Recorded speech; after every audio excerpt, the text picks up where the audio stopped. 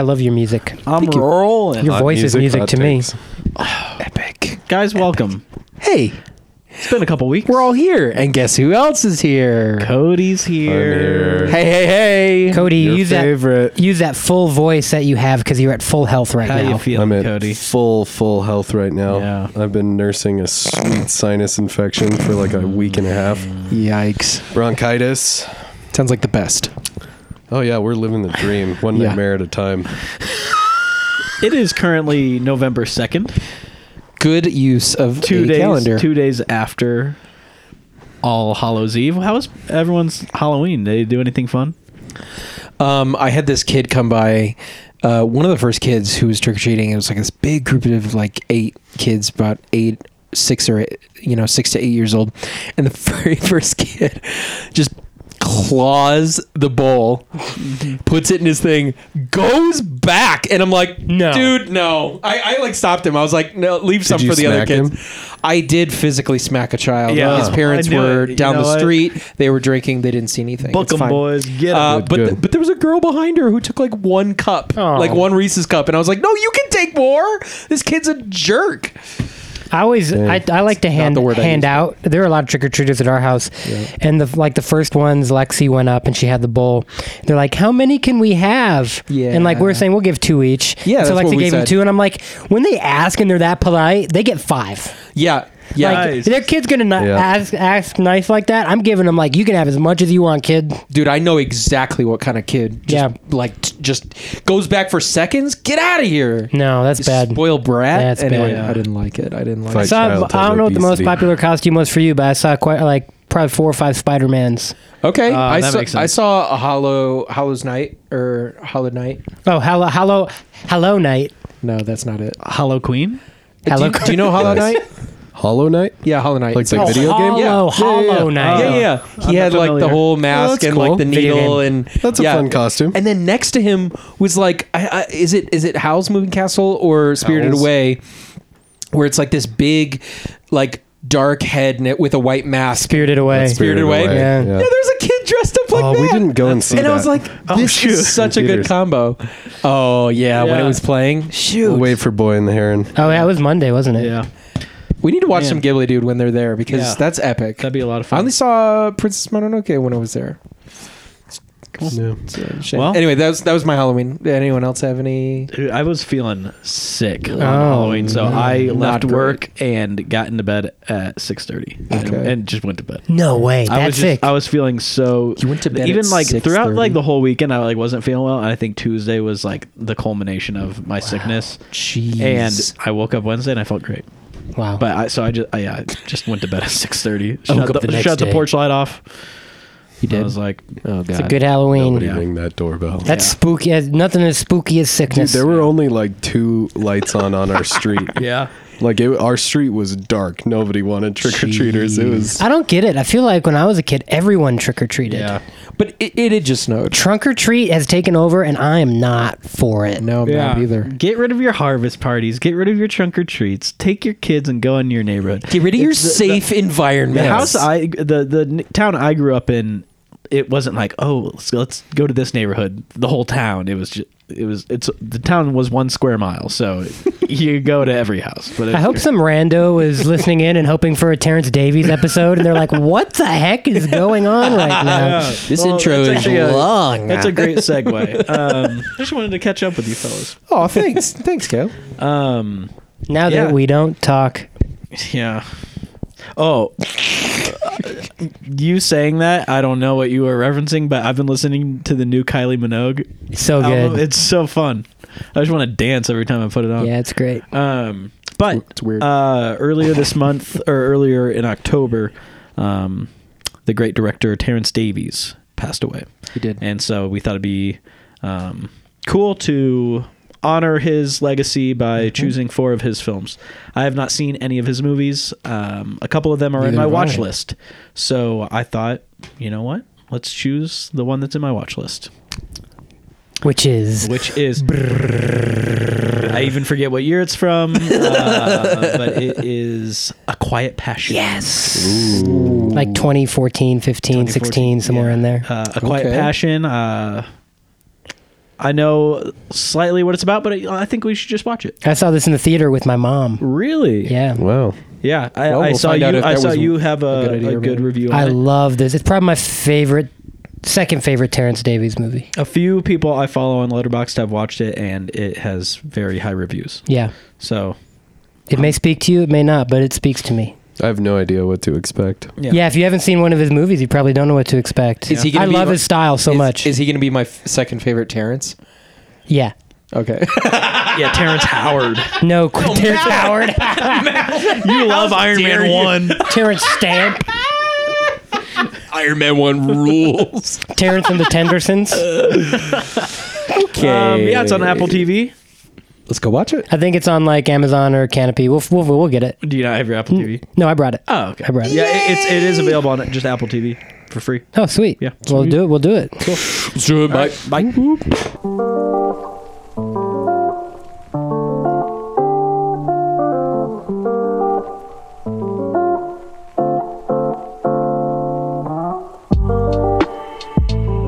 Whoa. All right, we're recording. All right, Oh, we boy. just finished the first of our Terrence Davies picks. Before we jump into the movie A Quiet Passion, why don't I have Jared, who is most familiar, because none of us are familiar at all with Terrence Davies. Could you give us a little rundown of Sir Terrence? Hey guys, Terrence Davies super fan here. I'm gonna give you a little rundown of Terrence Davies because he is perhaps, if not the greatest, one of probably the top couple greatest British directors of all time. And I'm going to tell you why.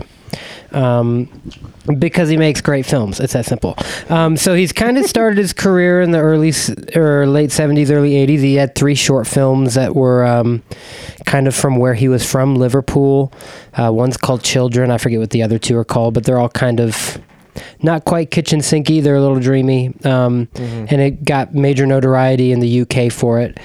Fast forward to the mid-'80s. One thing you'll see about Terrence Davies throughout his career, always ready to go with the movie, never getting financing for anything. So you'll see a gap of like 5 to 10 years between most of his movies for when they're made. Oh, wow. But he comes out swinging with his first feature film. It's called Distant Voices, Still Lives. It's kind of a tableau of where he's from in Liverpool. A lot of like just people singing songs in pubs is kind of how I would describe that movie. That is how the UK is, though. It's amazing. Sounds pretty phenomenal. And he follows that up with The Long Day Closes, which is kind of autobiographical about him growing up in Liverpool as a young boy. Those 2 movies I view as companion pieces. They're very similar in scope and in vibe and in even just like setting because they're both in Liverpool. And then Terrence Davies says, you know what? I did my Liverpool thing for 10 plus years. We're going to expand. So in the 90s and 2000s, he just does a bunch of adaptations. He adapts a novel called Neon Bible, adapts one called The House of Mirth, adapts a play called The Deep Blue Sea starring Tom Hiddleston and Rachel Weisz. And somewhere in there, he also does like a city symphony for I forget if it's for London or for Liverpool, kind of like a collage film called Of Time in the City. And then another novelistic film called Sunset Song, which is amazing. And then he ends his career on a really interesting note with this movie, A Quiet Passion, about a biopic about a poet, Emily Dickinson. So not an adaptation.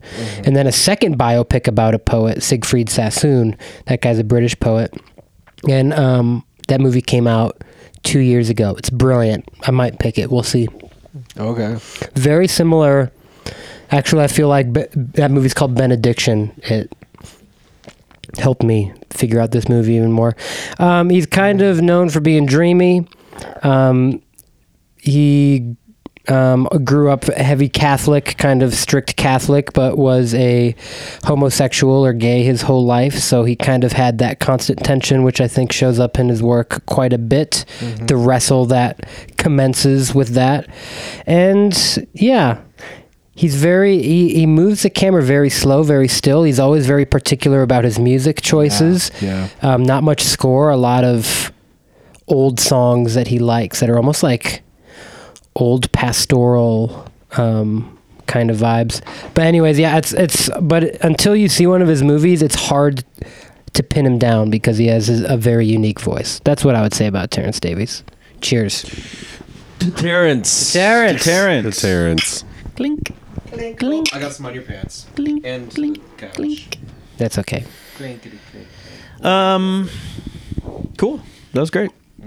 Yeah, so we can jump into talking about A Quiet Passion. I'll give a little brief rundown. This movie follows the life of Emily Dickinson, a poet who lived from 1830 to 1880 something. Yeah, it was like 83 or something. 86? Like that. Yeah, 86. And it kind of just follows her life, probably starting briefly in her teens, maybe early 20s, and then jumps forward to probably in her 40s, 50s.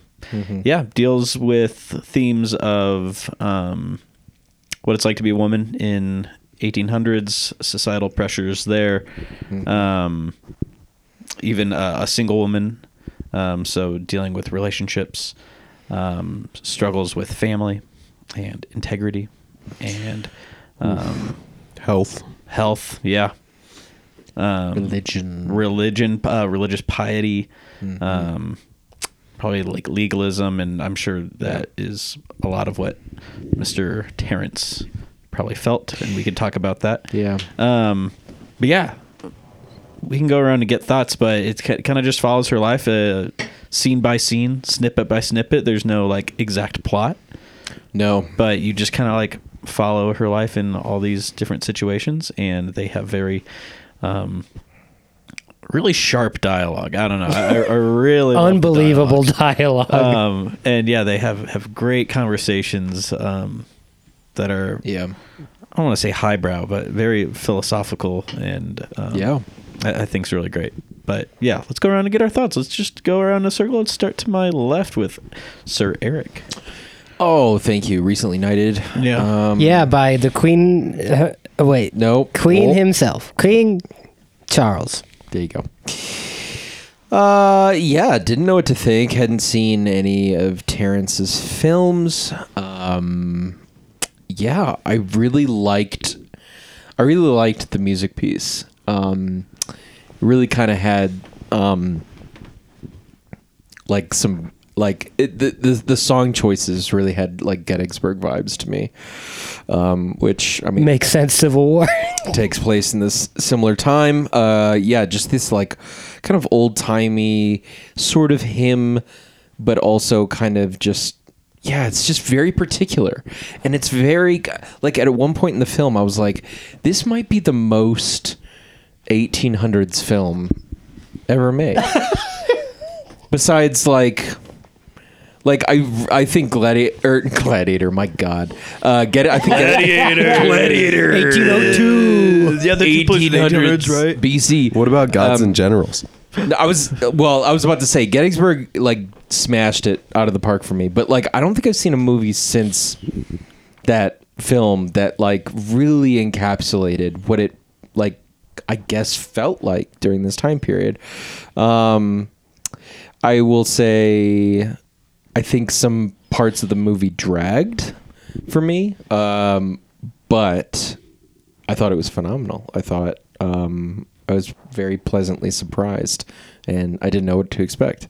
Are you saying that most of his films kind of follow a similar vibe, even if the content isn't the same? Like his filming style, and you said his music choices sometimes, and This is definitely his latter two, especially, are more dialogue heavy. okay, yeah. Like the back and forth banterish kind of thing. The last two movies do that. The other ones not as much. Some of them. I take that back. Some of them. I'll finish by saying this. I went upstairs and said to Jordan was like, "How's the film?" And I was like, "It was sad." And she's like, "But you were laughing the whole time." So yeah, I guess that wraps that up. Yeah, because it was very witty and very comical in many places. Very dry wit. Yeah. Right. Jared? Hey everyone, ladies and gentlemen, my passion for this movie is quiet as well.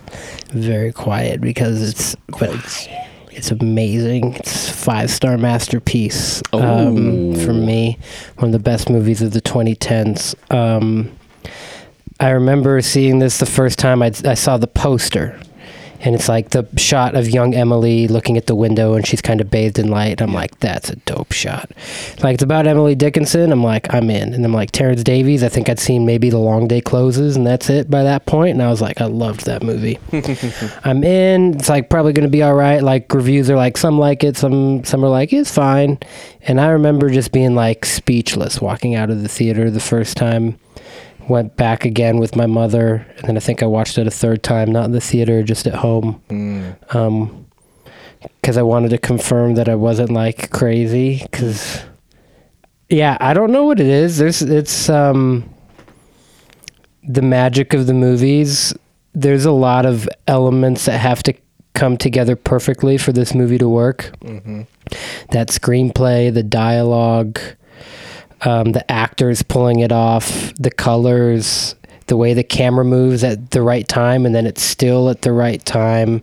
It's like juggling all. You'd like just said like 20 themes at the beginning of the thing. It's like, how does one movie juggle this all and none of it rings untrue? I don't know. It's because you're in the hands of a master.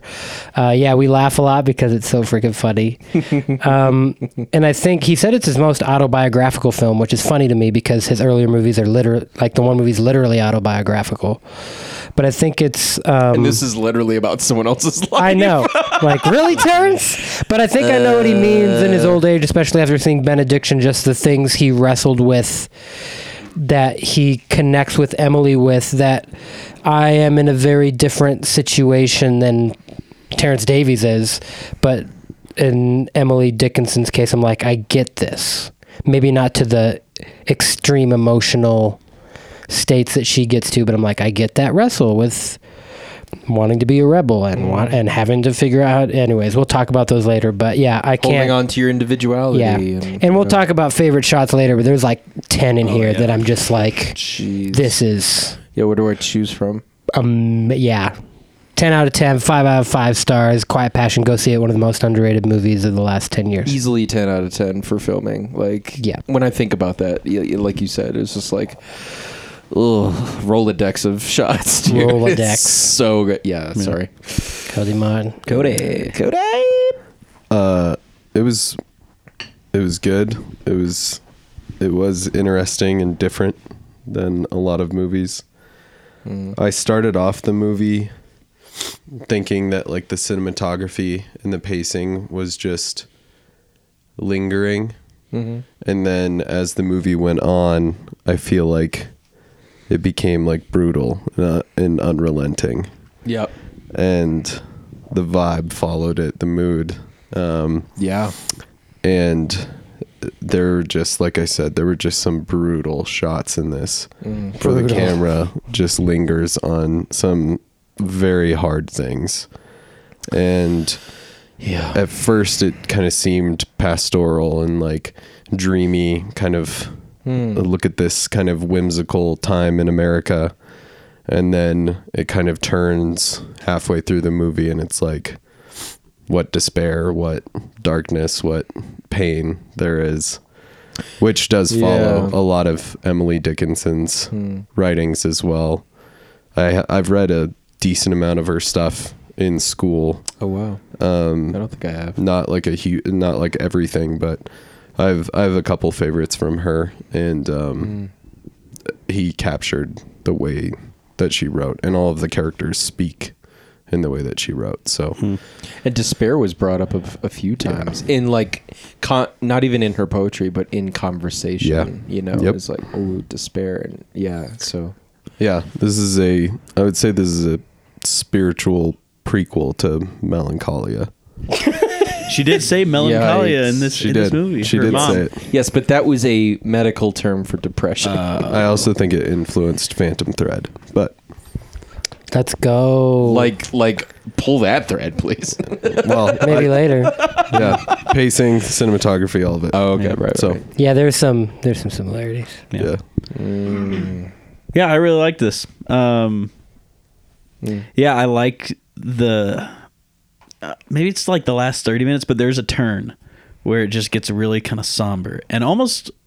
Is it when death just looms over the whole? I don't know. I don't know. Third act, but like somehow that was my favorite portion of the movie. The third act is your favorite. Interesting. Yeah, I just that's the part, like the dialogue in throughout the whole, like, first 3/4 really, like, grabs you, and it's funny and it's entertaining, but that last like third probably just really just Yeah, did you notice, like, at that last bit, I had this thought where it was like, wow, we haven't had any, like, witty dialogue in a while. but there was something, and like an increase in poems. Yeah. There was something weirdly cozy about it to me, though.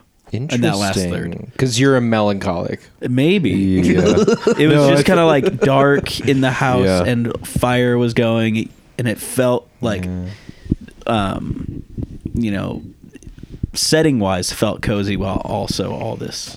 I think He's got cozy vibes in his filmography. Well, and I think that's intentional too. That I think as he's exploring despair, I think you see a like slide into resignation, and that's what I think happens. I thought like I got cozy, but I also got like this movie could be easily recut into a horror movie. Like easily, Yeah. like yeah. Different music. Change the music, change the vibes. music. Well, some of the music, Not all the music. but like there are a lot of shots. Well, like you said, like I think it captured the like darkness of like back then. Before we had electric lights everywhere and stuff. Yeah. Like they didn't light it. You could tell it wasn't lit like. A movie stage. It was lit fairly naturally from what I could tell. Yeah. You get Little Women vibes from it. At least I did. For sure. Just it's I see Same that. time period. yeah, Definitely. same time period. I think still dealing with the same struggles of like wanting this independence, but being a woman, then like your independence is always kind of tied to, It's not proper. like, if you're married, it's not proper, and are you married, and that's kind of where your worth is, but you want to be independent, but also like you want to be loved, and so I think you kind of get that vibe there a lot, because I think Emily wanted to be loved, but also wanted to be loved. To be loved, not because she wanted appreciation and to be loved. I think she wanted all sorts of recognition for herself, for her writing. Yeah. And she didn't get any of it. Yeah. And I don't know much about Emily Dickinson. Do you guys? You don't feel like you know her better after this? Well, now I do, but Right. like before this movie, I was like, couldn't no. tell you much about Emily Dickinson. Same. Know the name? Know Same. she's a poet. And I don't think I read her in high school either. Yeah. And so, couldn't say. So there are a lot of themes in this movie, as we discussed. Was there any theme that kind of stuck out more than another for you guys? Jared's already alluded to some, so he might have some locked and loaded and ready to go. But I've got like 10 locked and loaded, but I want to see what these guys say first. yeah, I mean, like which one do I choose from? Because there's definitely like a heavy fog of like depression and sadness and despair, faith versus religion. Which one do you think hit you the most, or you relate to the most? And we'll explore that. This could be intense, but I think I really resonated with Emily's rejection or kind of rebellion against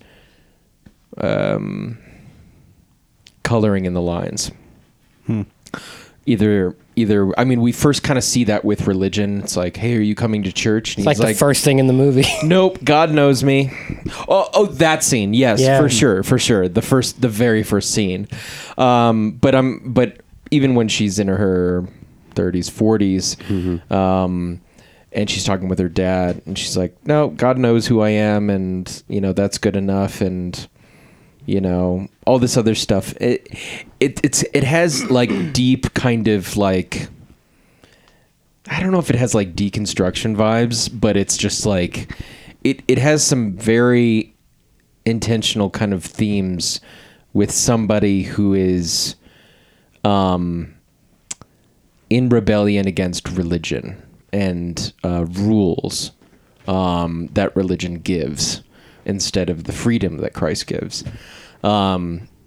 And that was pretty common back then. It was very kind of rule oriented, and things you say, things you don't say, things you do, things you don't do, all this kind of stuff. And so, yeah, I don't know. I feel like I resonated pretty heavily with her kind of overview of what her relationship to God was, versus how everyone said that she should be. Yeah, it's interesting the things that I feel like almost everything she rejects, I like give an amen to as a Christian. Like she rejects right away the teacher who's like, separate yourselves into the good and the bad. If you're going to heaven, go over there. If you're not sure, go over there. It's like, that's an unhealthy exercise. There's no gray. Yeah, that's There's no like, gray. That doesn't, Yeah. It's like forceful. And then the pastor who's like, you need to humble yourself, so you need to kneel when you pray. And so the family kneels, and Emily Dickinson's just like, I'm not going to frickin' kneel just because you told me to. You manipulating spiritual whatever. Yeah. And she like kind of just sits there. And I'm like, yeah, Emily, I wouldn't kneel either. Good on you. But what about that conversation she has with her dad, and talking about corporate church? But here's the thing. She likes church when the pastor's good. Isn't that like in the worship when the worship's good? Yeah, exactly. No. But she has this conversation. She's like, "Are you coming to church?" And Yeah. she's like, her whole position is boiled down to kind of like, I don't need to go to church to be a Christian. I don't need to go to church for God to know that that I love Him, or that I kind of like appreciate. And all whether these the things. movie He knows me. specifically comments on, I don't think it does specifically comment on her her dissociating from church does, but it does directly comment on what her isolating from everyone else around her does, which I think can feed into that, because at the end, right, she becomes bitter because of it. Isolation As kills isolation does. So it is interesting that like but that's the one where I'm like, she did reject that, but then look where it led her. Where the other ones, it's like she's trying to keep her spiritual purity, and not be coerced by these spiritual authorities that are telling her to do these things that are kind of not biblical. Yeah. Showing you both sides. Yeah, that's I think why I like it, because it's a pretty healthy understanding of like an unhealthy Puritanism or legalism and a healthy internal spirituality, and trying to figure out how to balance those for her in a world where it's hard to figure out. Where I don't feel like I come from that world. I get why she would push back against it. Yeah, I feel like she was so adamant and like passionate about her own individuality, her desire to be like separate from people. It's like she stood her ground on that, but then she'd have those moments of clarity with her sister, saying like, "I've been so wicked, and like I'm turning into a wicked person, and I could feel how bitter I am, and I could feel the poison kind of seeping in, like only in moments of vulnerability with her sister, in these like moments of like deep kind of like grace where her sister is like, I still love you, and I still think that you have value. There's a lot of grace. Which she even says, right? See herself in all of that. Which she even says, right, when they're like, you need to give yourself to God, and she's like, hasn't He already given Himself to me? It's like, is it me earning this, or is it that God has been gracious to me in the first place? It's like, that sums it up. But just her questioning that is like, the guy is like, how dare you say that? How dare you? There wasn't like even space to ask the questions. Oh, and no. to challenge things. And he, not at this time. Like questioning. And no.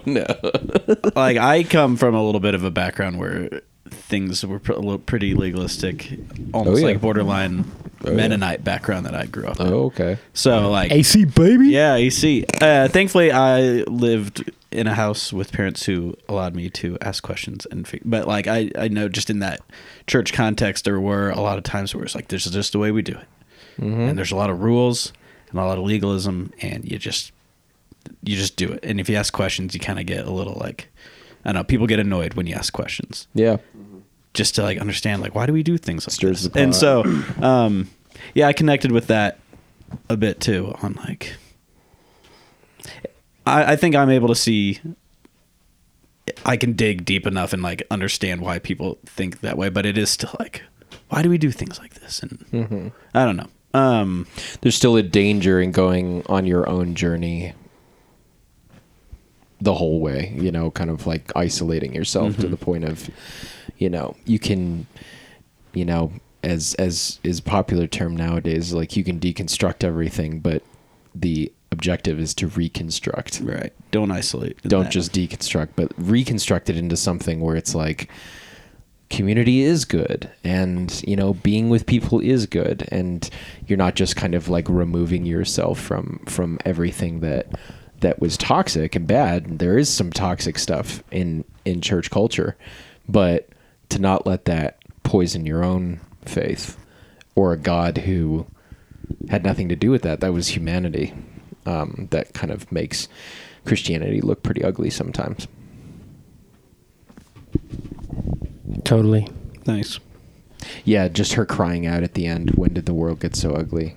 Dude, that wrecks me. Dude. I think she has a profound hunger for truth. And I think that drives a lot of this stuff that we're talking about. I think that leads to the status quo breaking. It's I'm going to say what's true, no matter if it kind of goes against decorum or politeness. I'd rather be honest. Yeah, there are so many people in the movie that are like, how can you behave this way? Why do you behave this way? All of this stuff. And I think that she is like desiring truth. And I think that there is an aspect when she says, like, when did the world become so ugly? I think most people who have lived life, when they get to a certain age, kind of have that thought. And there's truth in that.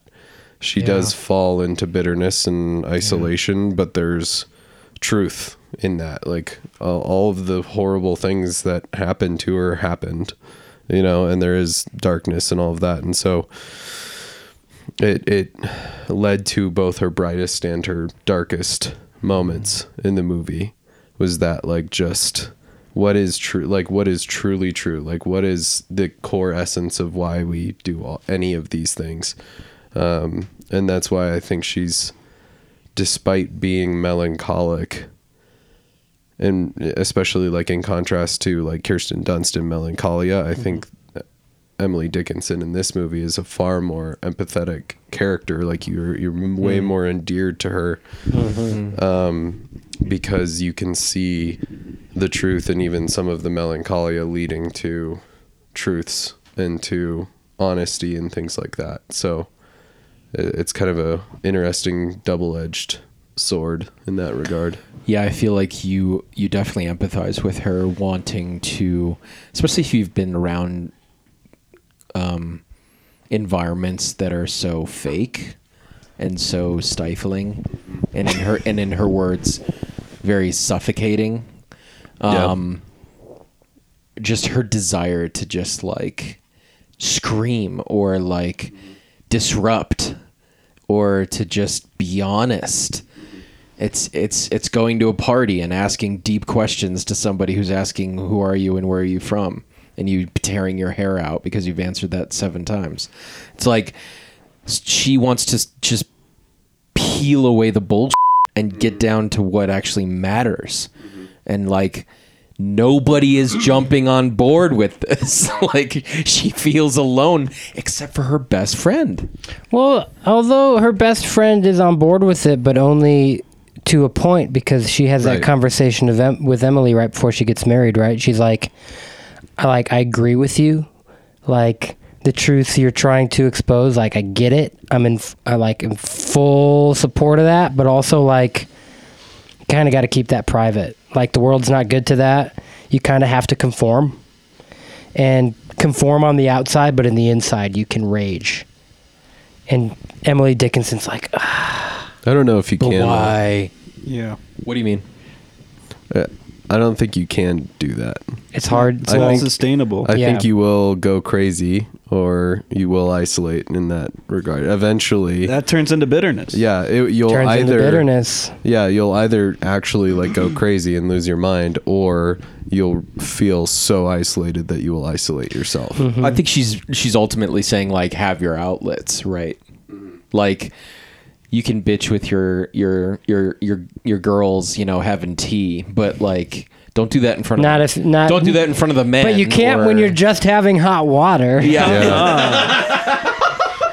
But like, yeah, like don't do that in front of the men or don't do that in public. But like we have avenues where we can kind of vent or, you know, have outlets, but like stay within the lines where you need to, so that you're not a pariah, so that you're not, you know, a recluse, you know, who's just kind of like, you know, a mad person. So I think her friend was more connected to how the world works. And Dickinson was just like an alien, right? Yeah, totally. There were times where she felt like a time traveler. Yeah, Like she was just dropped into the 1800s, but she's from the 60s or something. And it's just like, what's going on, guys? Like, how are you seeing all this? Like, do you not like wake up? Like, how are you guys not seeing the world the way I'm seeing the world? Which I think made her so incredibly popular. just like Oppenheimer. And late in life. Poppy. I'm kind of wondering, what does anyone know the history of her popularity? Yeah, I think This has a Van Gogh kind of yeah, feeling. Haley Steinfeld played her in a show, and so then that's how she got rid That's of it. from Haley Steinfeld. This is How based off of that. dare you? This is based off that TV show. I don't know how she is. She like a Van Gogh situation? That's what it Somewhat- feels somewhat, like. yeah. That's And what it feels like. But I don't know when she. They even started had becoming, a line. They even had a line referencing it where she says something like, "people whose art wasn't popular while they were alive weren't worth like they're not worth remembering alive." Yeah. Sort of thing. And I think that is a reference. A lot of her writing, like that article that her brother read. Yeah. That was like, Ooh. kind of dashing a lot of her and her peers at that time, a lot of women that were kind of coming into this Awakening. What are we talking?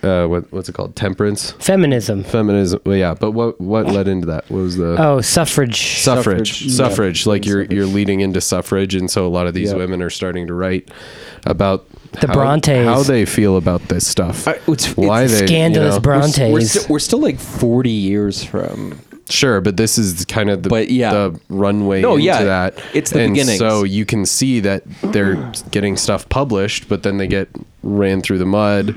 They get their stuff edited, things like that. And so she wasn't popular Yeah.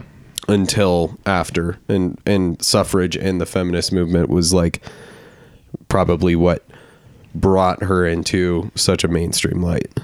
Right. They started being like, wow, this is someone who is ahead of their time. She is our goth queen. Who is, yeah, exactly. Yeah. Who's just like, she's speaking our language and she's not a martyr, but like she's dead. And we can get behind this figure and almost use it as an idea, and give it power that, you know, someone who's alive probably couldn't. Yeah. Well, and taking like a spinster and turning her into a hero. Yep. Yeah. I think that became iconic of like The fact that she alone. never, And that's so a fair point as well. Yeah, absolutely.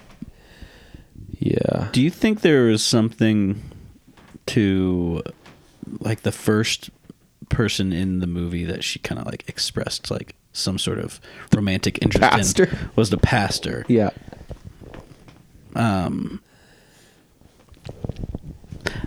he was hot. Because he was hot. The hot priest. Did you see those sideburns? Yeah, man. Epic. Do you hear him speaking about the angels around the throne? I mean, come on, dude. But He was I the don't know. first Do you person- think that contributes to like distrust of organized religion because she's rejected by the, you know, the highest in her. I don't think that would be it. I didn't see that, but Okay. but I don't know. I just thought. I think she'd be just more thought it from was- the other I guy. just thought it was interesting that. Yeah. It's like, oh, weird. It's really But nothing to do with. I think it shows how people do. I mean, same today. They get fanatic about certain spiritual leaders, and then when those spiritual leaders aren't what they want them to be, guys, I think it crumbles them. You know. I think it's more obvious than that, because this is a guy who gave her the first genuine Yeah. admiration True. for her work, something she craved her whole life. And Like, he was, the look on- and he was a man. Like- he was a man. Like the look on her face when he's reading them when they're in the garden. She's Oh, like, that tight shot. Horror. she's just like like the tension of her. Like, what is he going to think about this? That was a lingering shot for sure. That It's just, like, everything to her. stayed on Yeah. And she's like, I can't take it anymore. What do you think? And he's just like, this is incredible. How much of this has actually been published? She's like 7 or 11. I can't remember. I can't I'm like, remember. those two numbers. And he's They like, rhyme. She was like crazy They rhyme. prolific too. Like she has lots and lots of stuff. Yeah. Yeah. So yeah, I think Hundreds and thousands.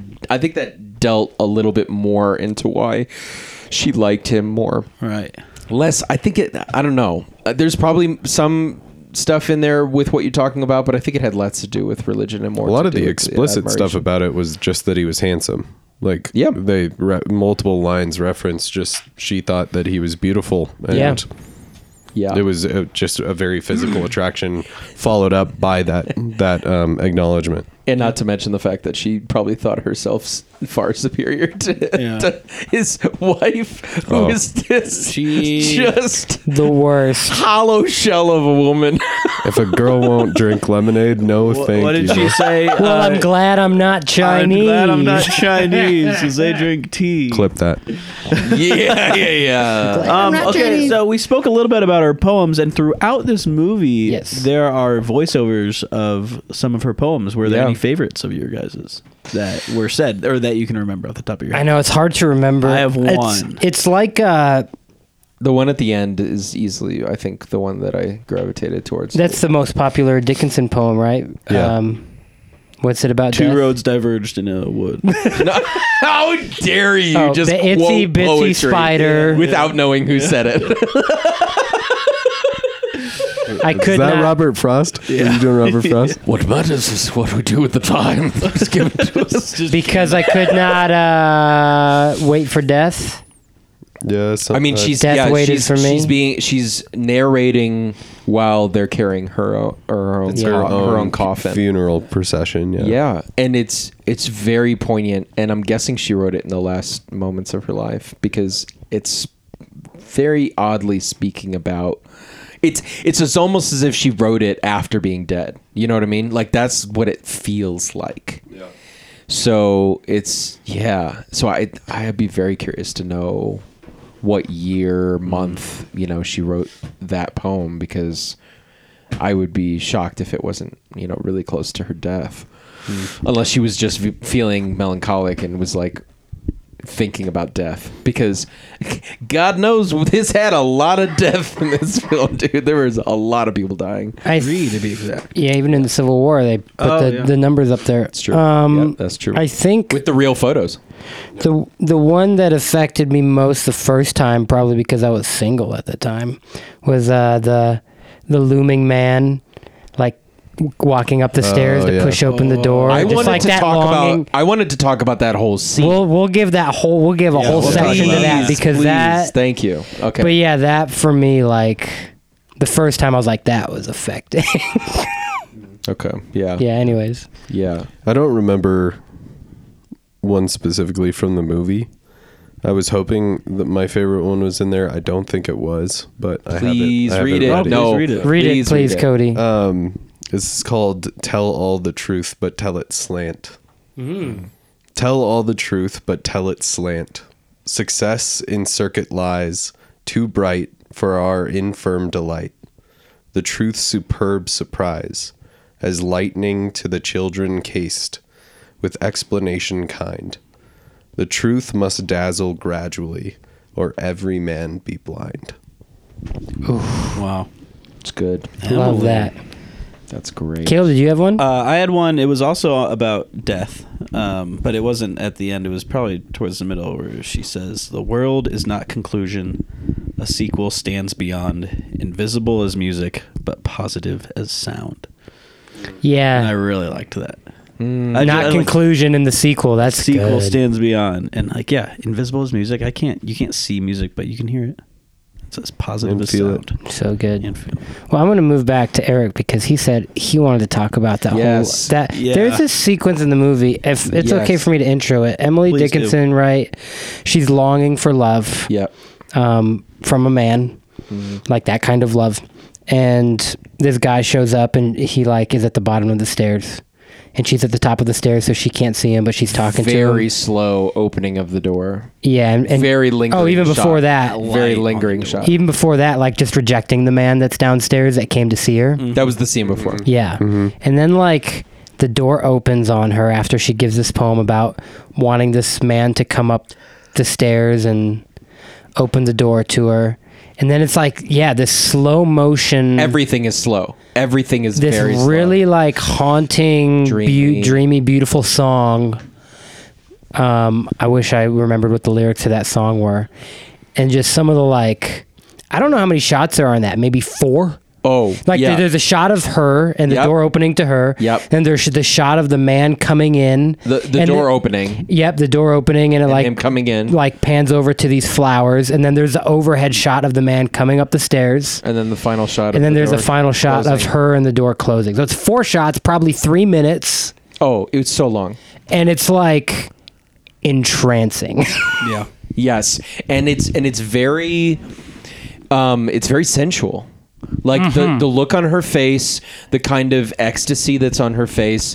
She is it's a very kind of like 1800s like Daydreamy. yeah, no, it's a very 1800s sex dream. Let's just say It's that. an 1800s. Because it's literally like and it's Eric was sweating. oh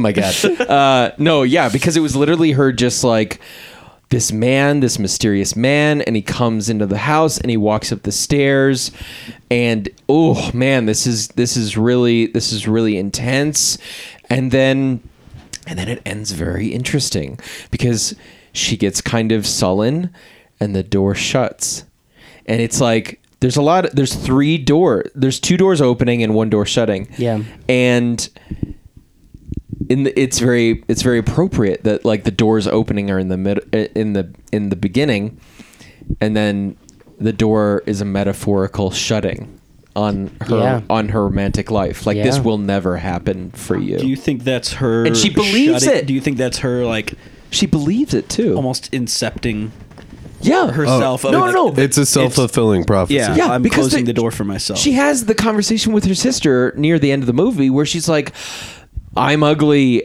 I mean, She repeats that multiple times about how she thinks she's ugly. Oh, she deprecates herself so much. Yep. And the guy that was there before that sequence was there to meet her because he likes her poems. Yeah, and so like it's like there was But a guy she's- right there, but is she? Yeah. But she so said every time somebody gets closed close off to me, herself? it's suffocating. Like she was saying like, why do you act this way? He was here for you, basically. And she's like, every time somebody gets close, it feels suffocating. What does she say when she looks into the mirror? Oh, she's Oh, like, that- you that- wretched beast or Yeah, something. that just- like, when will you ever achieve It's anything? like she turns and looks and says, "You wretched beast," and the camera pans and it's a mirror. She's like Yep. saying it to herself. She's like, when will you achieve anything? Yep. And it's just like, that just God almighty. breaks your dude. heart. But I find it very interesting in that sequence too that she's sitting upstairs in her room. Yes. And the man comes up to her and she's not willing to go down to the man. Yep. Yeah, it shows him going up the stairs, and then the next shot is her and her expressions changing and the door slowly shutting. So it's almost like she's saying like, I'm not worthy. I'm not even worthy of my fantasy. Which is insane. She's not even allowing herself to believe that she's worth it. To be desired or to be loved. Well, and that's probably I think that is likely a byproduct of purity culture, especially in this At its intensity. She read I Kiss Dating Goodbye. How dare you, Josh? How dare you? Because How dare you, Josh? everything at that time, and even in purity culture today, is about Sex is bad. yeah, it's all about repression and Yep. discipline and all of these things. And fantasy is a negative. It's Fantasy leads to sin. yeah, things like that. But like, there's some developing like school of thought in Christianity of like, you should embrace your fantasy. You should not necessarily live out whatever your heart desires, but Right. when you do fantasize about things or whatnot, you should allow yourself to and figure out what that's saying about you. What are you desiring? And then you can then internalize that and Yeah. actualize it. I think that's very Jay Stringer or Stinger. He wrote Unwanted. He's one of those people. Yeah, he. So- I mean, specifically quotable said that Yeah. it's like you kind of there's this embracing that you do instead of this rejecting, and it's not so much like you embrace to do, you embrace to understand. Yeah. So it's very controversial when he kind of brings that stuff up, because it's Totally. like, no, we don't embrace this bad stuff, and he's like, no, you don't engage. You just sit down with it and have a conversation. Yeah. And it's Yeah. like, oof, that's very different. It's very different. It's saying to look at your warning lights Yeah. and diagnose the problem instead of Yeah. just rewiring things so that the lights don't come on anymore. No, I love Yeah, like that the brother. counter. Like the Yeah. brother, you know what I mean? What Yep. yeah. Freaking Austin. Dude, the Freaking Danny the Doorknob. rating, He's a doorknob. the like adult content rating of this movie is from the 1800s. Yeah, talk Because about it it. said PG-13 Yeah. and it Why? said for like language and like sexually explicit content And it was violence. and violence, which may have been the seizures. And I Yeah, could I'm see, sure that's I could what see it was. rating it. That makes Yeah. sense. I thought could the see subject rating That's not stuff. PG. Like, the- I'm not showing my kids that. Yeah. That's too hard to look at. That Yeah, is but the intense. sexually explicit content, like I almost burst out laughing. It's like when the they one showed woman that talking scene. about how it's hard for her to have sex, Yep. and then it's the one brother. Kissing a girl. They talked Kissing about a it. girl. They talked about a venereal disease. Yeah, Yeah, all no. they did was like roll on a sofa, and Yeah. that was it. And it was like, oh. amazing. PG-13 for emotionally abusive brother. Well, we just PG-13 for too much ankle. talked about we just That talked ankle about bone. a pretty affecting scene. Curious if we have any more favorite shots or favorite scenes that stood out to you guys. Can I say an early one? Sure. Please, From the movie. They're all still pretty young. yeah, It's the circle shot. dude. Oh man, I Circle love. was shot in the mine. family room, dude. That's one of my few. that's so God, good. it's so good. It is Explain it. What happens? So good. Well, they're all on their iPhones. No one's paying attention to anybody. Living in The the book moment. used to the book the 1800s No, version they're- of the iPhone, or you're crocheting. They're like they do a circle shot and like everybody's reading, and I was just like, this is everybody on their phones. No, but it's like it's nighttime. It's 9 o'clock to be the exact. fire. Oh, yeah. It's yeah, 9 did they show a o'clock clock? on a Saturday. The clock dings 9 times. Oh, The clock dings how twice. did you counted possibly know that? It dings. It dings. It does it twice in the movie, and both times it was 9 o'clock.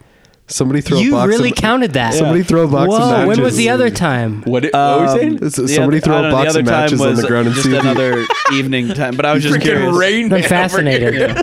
That's very interesting that you picked up on that. I did not notice that at all. 428 matches. I'm sorry, there's 450 actually. No, but you're stepping on Sorry. 30 of them. Rain Man. Rain no. Man. So yeah, no. So they're doing a circle shot. It's dark. There's like fire crackling. They're definitely focusing on each person, but then when it's not a person, they're focusing on. There's like this table and there's like something on it, and they're focusing on. I think they focused on the current red Yeah. wine, because the scene before they were starting to drink some red wine, and so I see this as kind of like they've had a few glasses. They're kind of tired. They're sitting around a fire. Half of the people are reading. One of the sisters is crocheting, I can't remember what Emily is doing. Well, she's reading it first, but when it comes back, But when it around, comes back to her, she looks sad. Yeah. she's about to cry. Yeah, like she looked like she was about to cry, and I couldn't really figure that out. But then the mom asked her to play the piano, and she plays this. She plays "Abide with Me," and I loved that. "Abide with Me." Yes, I don't know if that's why I love this scene. It's so good. I just love that hymn. It's so good, and she recollects. I mean, this is so telling. Now that I'm like recollecting it from the first part of the movie, having seen what happens to her and what she says, the mom, what she says throughout like the movie, which is like feelings of like an unfulfilled life, basically. Like I think the mom's probably just got depression in general. Yeah, but she also feels like she didn't live her life. Like she was just doing her duty and whatever. So they're all sitting around the fire. She starts playing this song, and the mom is like, "Oh, this song reminds me of this boy. Oh, he was a beautiful boy, and he played this, or he sang this song so beautifully, and he sang it like an angel." And then she gets like super sad and starts crying, and she's like, he died, he didn't live long. He died at 19. And I'm just like, I'm thinking like, dude, is she like thinking like regrets? Like, this was a beautiful boy from my from my childhood, maybe my young adolescence, or my adolescence, and just kind of like reflecting on a life she could have had, or like the beauty of life, and just kind of like this really sad moment, while also being like kind of a happy nostalgic moment, all kind of like wrapped into one. And I was just like, dude, this is layered. Like, but it only really kind of feels that way after watching the whole movie. In the moment you don't really think that, but like later in the movie she starts talking about, I don't know, just kind of, she's depressed and just longing for something. Longing, when she sees the sunset. Longing is a great word for that. The longing. shadows extend, the shadows lengthen, and she's like, man, I'm just filled with something that I can't. So when I think back on that, that's what I think. It could be wrong, but like, I don't know, just that whole shot was just so beautiful, and everyone's just kind of sleepy / like peaceful.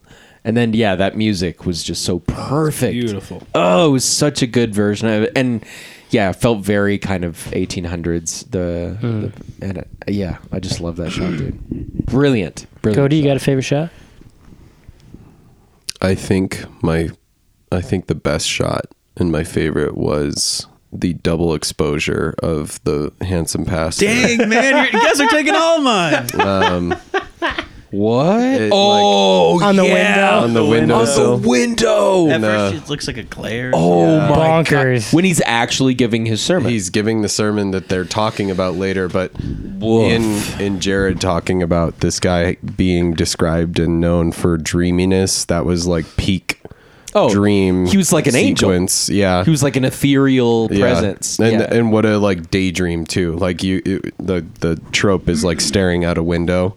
And you don't even see her in that scene, but it's shot from indoors, looking out a window, and it's almost like you're experiencing what she's experiencing, recollecting this sermon, and it's just a great shot, great storytelling from that regard. The pastor is like speaking, and he's like, his torso is like outlined by the edges of the drapes, these white drapes. Dude, yes. And it was, the drapes looked like his cloth. Yeah. Like the cloth, like a man of the cloth, like the stuff that he wears. Yep. The drapes looked like what he was wearing. Yeah. So good. I remember having that thought. I was like, wow, that looks like his clothing. Yeah. And it's awesome because it's double exposure. The film grain and everything, the film on this movie was fantastic. So that was my favorite. Nice. Caleb, that was Caleb's ear. You got one? Yeah. Loved it. One that I really liked, I think, just compositionally, there's a lot of things done with the camera that highlight Emily's isolation, and one of them is her friend's wedding. When everyone walks out, you see her walking out, it's middle of the aisle, and then the camera, it doesn't pan, it kind of dollies over to the left, to Emily and her sister, and her sister kind of files out with everyone, and then it's just Emily sitting there in the pews alone, looking at the altar, and she's alone. And her best friend just got married off.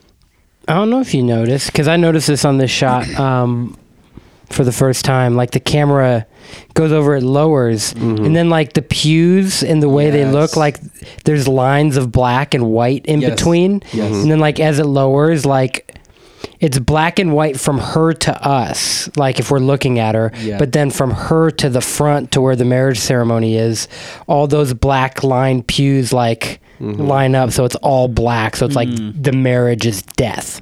Oh, interesting. I was like, that is like, I don't know if that's what he meant, but if it is, that's like the most brilliant thing I've ever seen. Yeah, it harkens back to a line she said to her friend. Damn it, I was just about to say that. Yeah, go ahead. She said that like losing a friend to death is truly the saddest thing, but like right behind that is losing a friend to marriage. But marriage is very similar or something. Yeah, dude, I was about to bring that up because it was just like, that's so poignant to what's going on. Crazy. It's absolutely, she's getting married. She's like, no tears.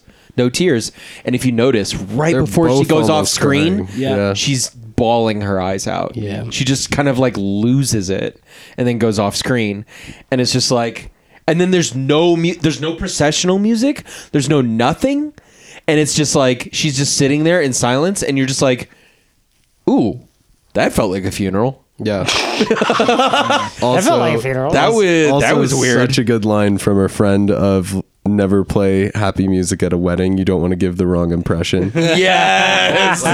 Such a good line. So good. But I mean, like, no wonder though. I think you're right, Jared. Like, I think that is probably what he's saying with that shot. And guessing in what we just talked about with the mother, like, do you notice both of her daughters didn't get married? Like, no wonder. Like, and just kind of what women were seeing at that time. I know, like, in our society right now, like, there's this big, like, polarization, and it's like, have a bunch of kids, and this is, like, what you need to do, and all this stuff. And then there's people who are like, I'm never having kids, and I don't want, like, you know, I'm not just a birthing machine, and, like, all this stuff. And, like, and you can see where that pendulum swing comes from. Yes. Because when you grow up and your mom feels like she just threw an entire life away, even though she loves you and wants to be with you, she's so sad about her own life and so, like, detached. It's like, it was like, no wonder they're gonna be sad about marriage and see it as death. I think the mom was on her bed or something, and she was like talking about her life and those sentiments, and then I think one of the daughters was like, or no, someone said something, and the mom was like, no, but you daughters are kind of like my reason, you know, and you're my joy, and you're worth it. Yeah. So it's just, you know, it kind of, and don't think you have less value just because I have postpartum depression.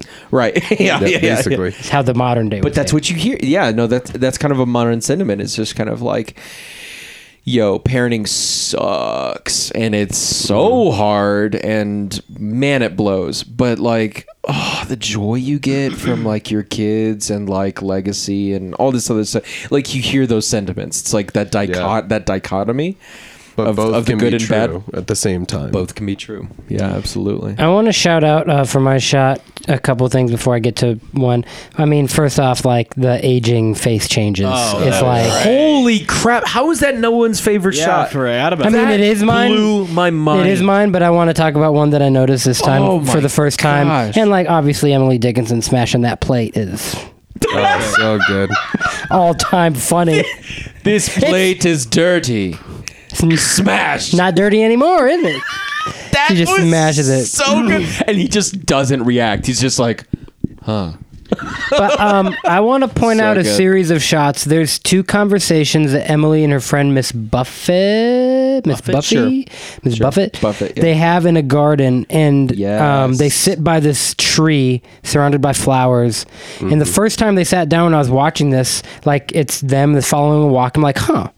he's like changing to like close-ups on each of them, and the close-up of Miss Buffy was like facing the woods in the wild, and it's like kind of at an odd angle, and then Emily Dickinson is the background, or she's not facing it, sorry, the background of her is the wild, and the background of Emily Dickinson is the house. The house, yeah. And I think in that instance, Emily Dickinson's looking on her, and she's feeling like she's cooped up and kind of docile and conformist. And this lady's like opening up her world, and she's wild. And then later, they're walking in the garden, have a conversation, and they switch chairs, and he uses the same shot, except this time Emily Dickinson is in background by wild, and Miss Buffy's background by house. And that's when Miss Buffett says, like, you need to, what we talked about earlier, you need to be docile on the outside and conform on the outside, but on the inside you can let that reign. And Emily's on the other side with the wild behind her, like, what? No, what? What? Like, I thought we were wild. I thought you were wild. That's why I'm Team becoming wild over here, yeah. And I'm like, man, that is just so smart. That's so good. Yeah, I didn't notice it amazing. my first 3 watches. I'm like, man, that's brilliant. Yeah, in that same scene, I think that's what he's doing. I could be wrong. in that but- same first scene, she's talking about how, like, my family is all I need. Yeah, And so that is what she says, right? I don't need to get married because I love my family. I love my family, and my family is all I need, and that's all I'll ever need. And I think that was also wrapped up in the house metaphor. Yeah, totally. Because that's the house. Yeah. That's the family. But yeah, you're right. And then in that first conversation, they're kind of like sisters, like let's be in each other's lives forever. Like, that's the vibe. And then, yeah, the second conversation's like, wait, what happened? I thought we were like on the same page. Like, what happened to you? And I think that was so telling in the chapel, where she's just like, no tears, and then just starts crying. Yeah. Because she's just, as she's leaving, because she's just like, oh wow, I effed up here, didn't I? Like, in my original kind of sentiments, right. I wanted to be this free, independent woman, and now I've kind of bought into this security. Yeah. This kind of, which I feel now that I've turned 30. I get that. I understand that. It's like, oh, am I losing this? Am I losing my rebelliousness? Am I losing my independence? Right. It's kind of like, oh, bachelor life's so great and independence rules, and then and then it like switches, and then it's like, oh, that's interesting and different, and it's very. And she settled too.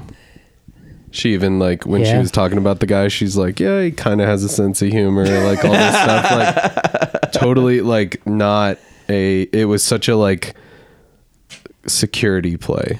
Yeah. And you could tell that it was that, and you could tell that that's why she's. And they had a whole conversation about it. It was like, if he doesn't work out, I'll have him silently killed. From algebraic problematic things or something, because he's a mathematician. But it was just like, it was a joke. But it was just like,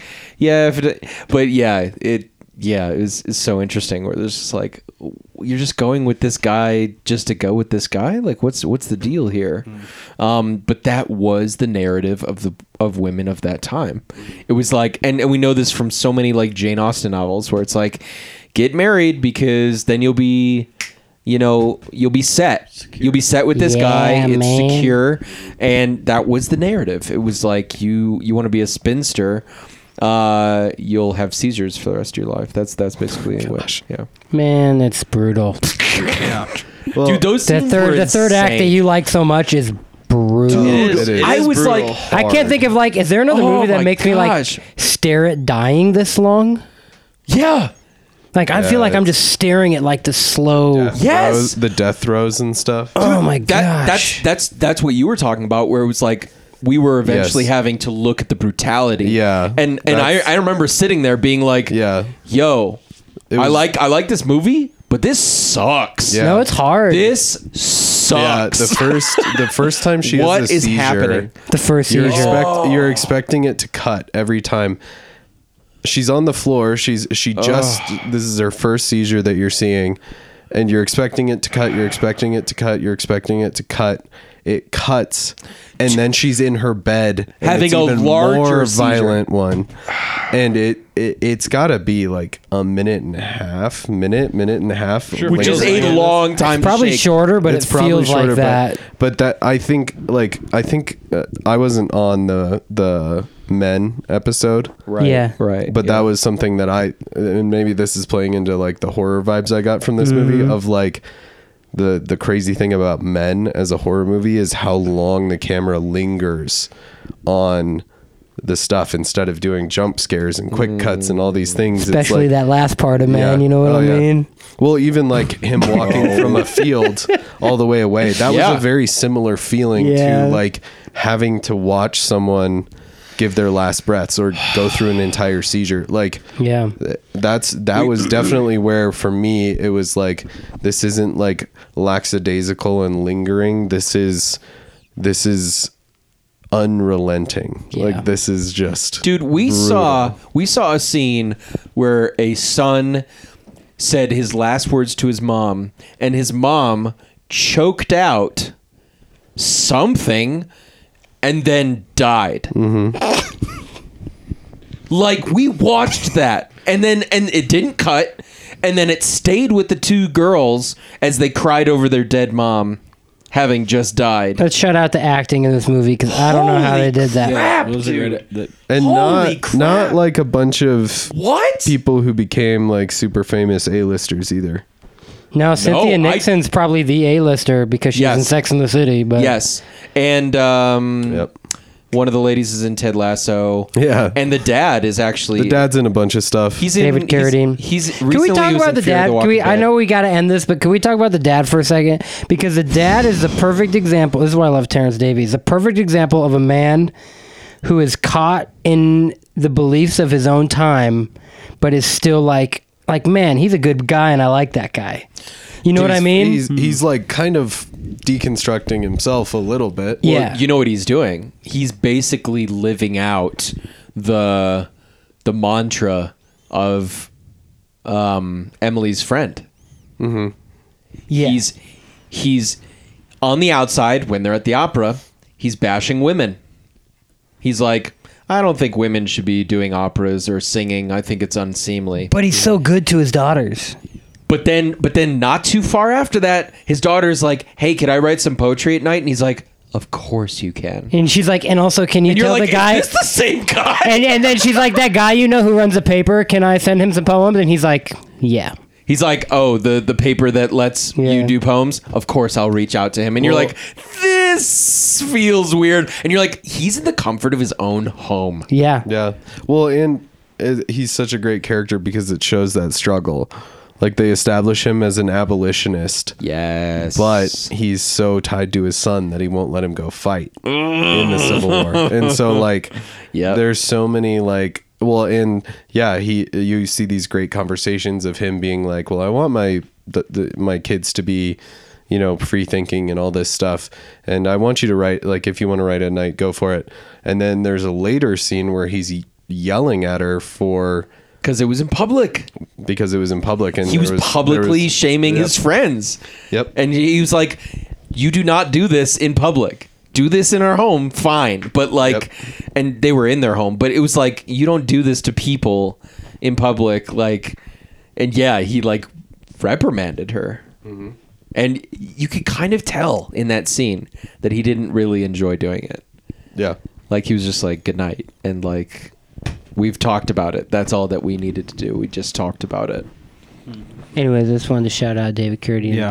Emily That's a shout Dickinson's out. dad's a good guy. We've been going for a long time, so Yeah, we and have. we missed a lot of stuff. Just go and watch it. Yeah, there's so much more that we haven't talked about. Oh my god. So that was our first Terrence Davies. Who's next? It's either Cody Eric, I think. or Eric. One of you. no, I guys. think It's usually you. is it usually me after Caleb? I think you're right. I think no. I think you're right. It is, right? Yeah. I can't So wait to see what you pick, I Eric. don't know. I don't really know how we rotate, so. I'm gonna have to check out his oeuvre. Sounds good. Okay, guys. All right. Thanks for joining us on this crazy conversation. Everyone go watch Terrence Davies movies. Everyone go watch A Haunting in Embrace Venice. the Starring Kenneth disparity. Branagh. Oh, that was good. Hey, That look, was the good. cinematography is great. What can I say? Haunting in Venice, baby. Cool. All right. Hey, see you guys. Love you all. Love you. I love you. I love you.